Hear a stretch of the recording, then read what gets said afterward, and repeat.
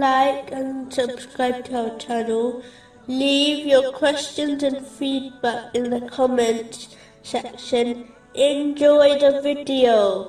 Continuing from the last podcast, which was discussing chapter 17, verse 26. And do not spend wastefully. Specifically, it was discussing a narration found in Sahih Muslim, number 2376, which indicates that the one who spends in ways pleasing to Allah, the Exalted, will be rewarded according to what they give, and warned not to hoard, otherwise Allah, the Exalted, will withhold his blessings. A Muslim should donate regularly, according to their means, even if it is a little, as Allah, the Exalted, observes one's quality, meaning their sincerity, not the quantity, of a deed. Regularly donating a little is far better and more beloved to Allah, the Exalted, than donating a larger amount once in a while.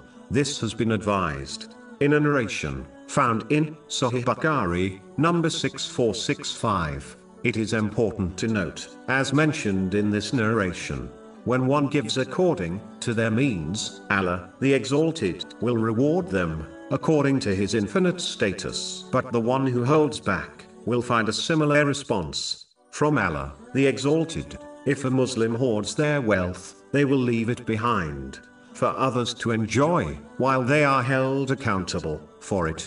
If they misuse it, it will become a curse and burden for them in this world, and a punishment in the next. Moving on to chapter 17, verse 27. Indeed, the wasteful are brothers of the devils, and ever has Satan been to his Lord ungrateful.